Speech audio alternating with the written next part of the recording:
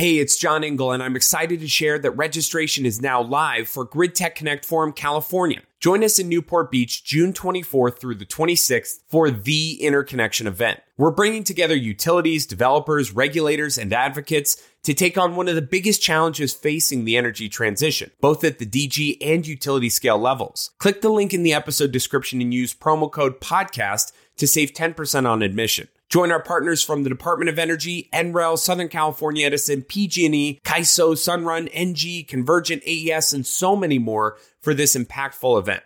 We'll see you there.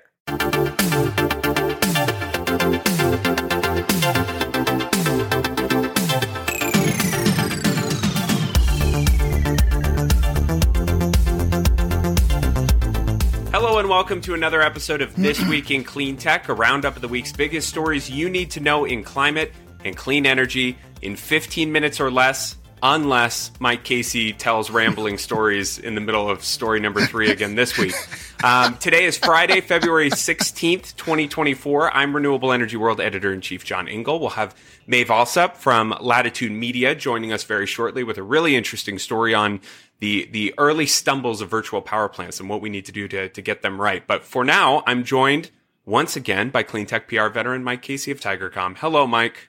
Hello, sir. Are you looking forward to GridTech in Orlando and our live episode down there?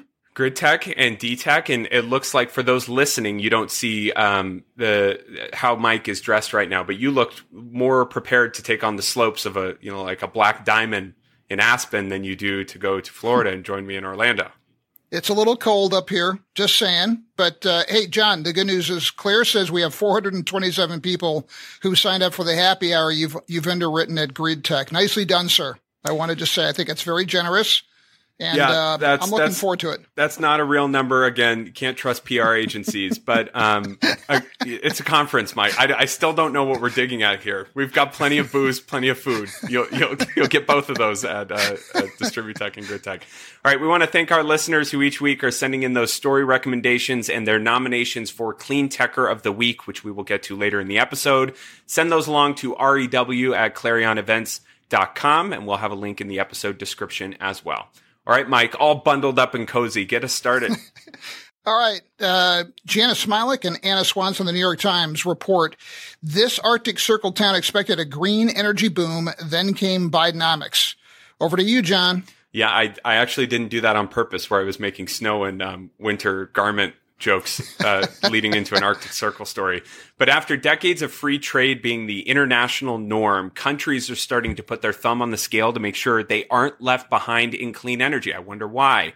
China dominates a lot of clean technology production, EVs, solar panels, wind turbines, and much of the upstream materials those industries rely on. And in response, a combination of tariffs and now the Inflation Reduction Act incentives are really driving clean energy companies to shift production from other countries to the U.S., and they don't seem too happy about that, Mike. We are in the early stages of what I'm going to declare is a great rethinking of the last several decades push to have free trade kind of consequences be damned. The EU is finding its way in the face of these new policies from the U.S., Canada, and India. And while it wants free trade within the EU, it's enabled its member governments to act, to offer competing policies, just not on the scale with the U.S.'s Inflation Reduction Act. And to be clear, I don't think anybody's advocating a return to the protectionist barrier race of the early 20th century. But I do think it's critical that we diversify the supply chain of clean energy technologies while continuing to cut carbon pollution sources as fast as possible. John, story number 2. Story number 2 from E&E News titled, California Could Make or Break the Western Grid. Mike? Connecting the state and regional electricity markets can speed clean energy deployment, no doubt about that. It increases the range of potential buyers when renewables are generating power. It increases reliability and it lowers costs. But it's easier to say this than to actually do it. And right now there are 2 competing proposals to pursue this. One is out of California, spans 11 states, and it's already been approved by the Federal Energy Regulatory Commission. There's a competing proposal from Arkansas across 14 states that does not include California, but would require significantly more transmission to be built. Power providers in some Western states are concerned about being subject to oversight from California regulators, and they're working to comply with stricter carbon reduction goals. John, what do you think? It's a really interesting one. It's been talked about for quite some time. The West-wide market has yet to make a decision on which approach to take, but they are eager to get a framework finalized. It's important that we get this figured out. Integrating the grid will be critical for adding more renewables at a lower cost, protecting people from blackouts in situations like Winter Storm Uri, keeping costs down. And California already operates as an ISO, independent system operator. But the idea here is to broaden that to an RTO, which on its face is identical to an ISO, but would include neighbors and partners to do power sharing that way in a more equitable way. Mike, what's our third story? Oliver Millman from The Guardian just got a story out with the title, "The World is Reducing Its Reliance on Fossil Fuels Except for in Three Key Sectors." John, what do you think? Yeah, we've made really good progress with developing and deploying technology that will decarbonize electricity generation and electric vehicles over the last decade. But three sectors we're still falling short in: aviation, shipping, and heavy industry. Mike, what'd you take away from this one? Yeah, I think this is a case where context is everything. So aviation and shipping, we don't have cost-effective alternative fuels just yet, even though we've heard about sustainable aviation fuels. They're really not at scale. So yes, we should invest more to get these technologies off the ground. But I think the context is crucial. The real place to focus on is heavy industry. They are big sources of carbon pollution. And I think that's where the lion's share of the focus should be. The good news is that we leverage a lot of the progress we made with cleaning up electricity and transportation, and we can use those lessons to replicate what's worked and apply it to these other sectors. John, what do you think about our fourth story? We have a story here from Heatmap News titled, "Fervo Energy is quickly making geothermal cheaper." It's a company we like. What do you think, Mike? Long-term listeners of this show, we're going to recall the name Fervo Energy. It's the company that figured out how to use advances in fracking to set up geothermal pretty much anywhere. So in 2022, it took them 71 days to drill a geothermal well. They just announced that it now takes 21 days with wells that are 2,000 feet deeper. So that's a 70% cut in their drilling time. To produce electricity at scale, it takes fast drilling, and Fervo's really on their way to making this reality. I think it's safe to say they're the most prominent of these new generation geothermal companies. John, what do you think? Yeah, and there are a few. I'm glad you pointed that out. And I think they're raising money fairly easily. So they're starting to get some momentum around, enhanced geothermal development. The company, so Fervo went from $9.4 million a well to $4.8 million a well. So nearly halving their costs there. And their Utah site, which I believe is under a PPA with Google involving 29 wells, so that with those cost savings baked in, that's $130 million in savings for this project. Progress like this with enhanced geothermal is really exciting because it's an indication that this may follow a similar technological learning curve that we've seen with other technologies. Okay, Mike, no NIMBY story this week, so we've saved a lot of time for our reporter guests. You have not had a soapbox to stand on, so let's get to the fifth one. Well, and John, I want to just note, I don't think we should chew up the remaining time talking about hobbies, because I am getting worried this is where your fame is going to your head on the show. So we're going to bring up Maeve Alsop right now. She's with Latitude Media, and she's got a story titled "Under the Hood of PG&E's Summer VPP Pilot with Sunrun." Hey, Maeve, welcome to the show. Hey, thanks for having me. All right. People who have not read this story yet, what's the big takeaway that you think they should draw from reading your work? Yeah, the big takeaway, we did sort of an under the hood look at a 3-month virtual power plant pilot that PG&E and Sunrun ran last summer with 8,500 homes. It was a permanent load shifting pilot. So essentially for a 2-hour window in the evening, every day across 3 months last summer, enrolled Sunrun customers, discharged their batteries, handed them over to PG&E for that time. So Maeve, you mentioned in the piece that there were these technical gremlins that kind of plagued one of these, early virtual power plants. And you also noted that Sunrun is aided in having that third party ownership model. So maybe they even avoided other gremlins that may be there. But what were some of those snafus along the way that they're uncovering and maybe trying to fix for future programs? Yeah, absolutely. And I love the term technical gremlins, and I can't take credit. When I read that, I was like, how did you get a utility to tell you a brilliant phrase like technical gremlins? I'll be using it from now forward. Yeah. But yeah, that was great. I think the main kind of technical snafu or unexpected challenge that they ran into were several batteries that failed to deploy each day. So unresponsive batteries. And from the PG&E side, it sounds like there wasn't really a big trend line as to which batteries failed to respond when. But I think one important thing to note here, and you referenced it, is that all of these households, all 8,500 households, these are existing Sunrun customers. So they were not starting that customer relationship from scratch. And this is one of the benefits that I think Sunrun would point to of that third party model, is that, to the benefit of PG&E, they were able to retain a lot of important customer data. There were really low churn rates here, in part because these were households who were already under the Sunrun umbrella. Maeve, do you have a sense of what this could mean for Sunrun, which has hit on some tough times recently, and what it could mean for VPP arrangements going forward?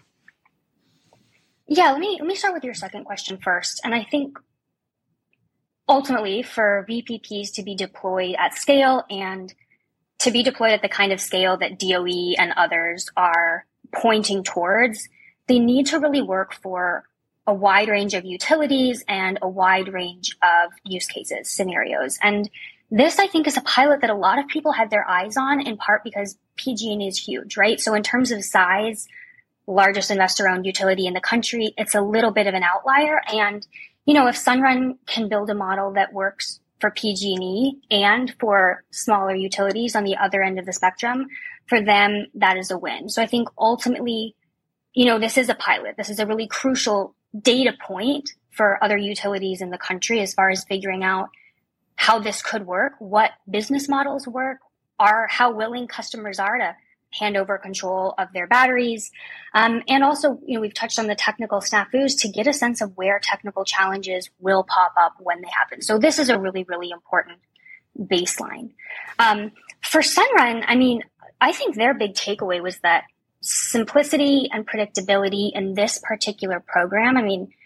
It was the same 2 hours every day. Customers really didn't have to do a whole lot to participate, and they got a $750 check in the mail, right? So I think for them, they are really seeing this as figuring out what is the best way to keep customers engaged in these opt-in programs. And they are looking to replicate this exact program. That was sort of the main takeaway from these two calls that I had was, Sunrun said they are looking to replicate this right now, particularly with community choice aggregators in California.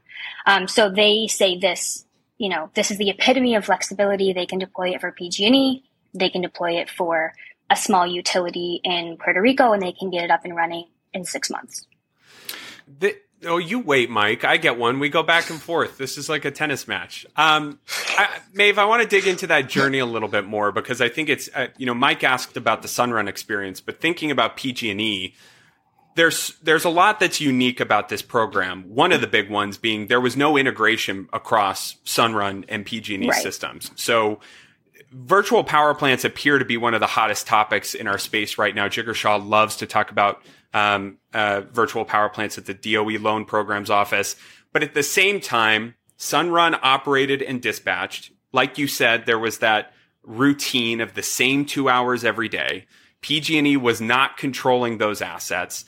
And so I'm trying to frame, where are we at in terms of reaching this full potential? When we talk about VPPs being the Swiss Army knife, some of the earliest ones are still very siloed.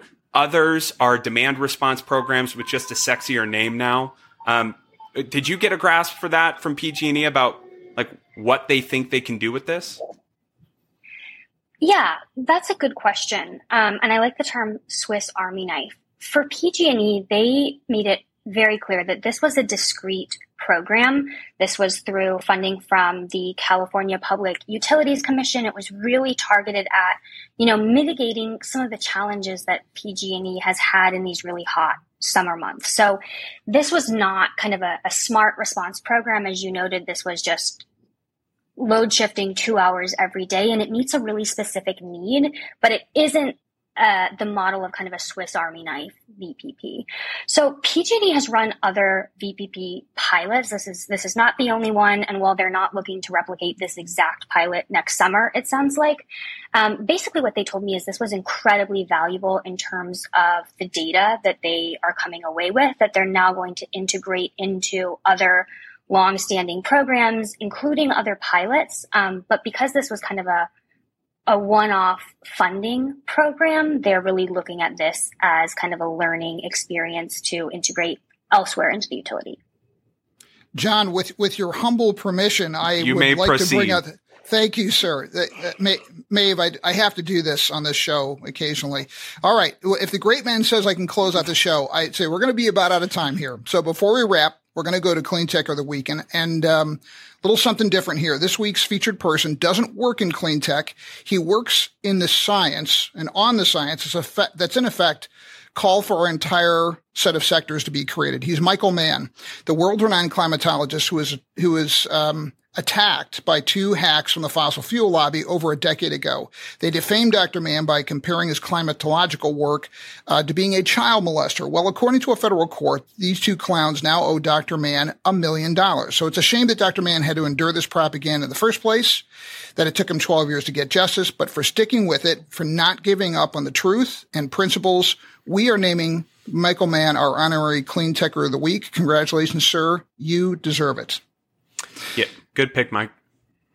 I want to give a shout out to our terrific producer, Brian Mendez, and to Alex Peterson and Claire Quirin for helping us identify this week's top stories. Yeah, and thank you to Maeve for joining this episode of This Week in Cleantech. Check out all those stories that we mentioned in the episode description, including Maeve's, and subscribe and give us that feedback. Monday's episode of Factor This, I mentioned last week, we've got Intersect Power CEO Sheldon Kimber, who is never short of opinions. He wants you to throw out everything you know about clean energy development and says we need a fresh business model in order to survive and thrive. So you don't want to miss that one. Mike, see you next week. Goodbye, sir. Take care. Thank you, Maeve.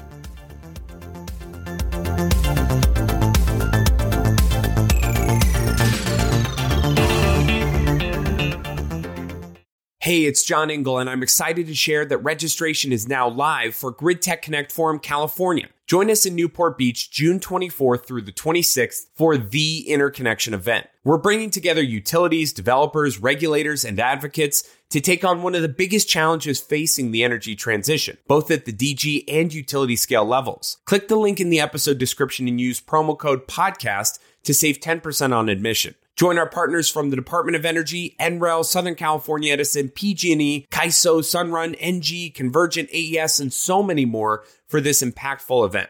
We'll see you there.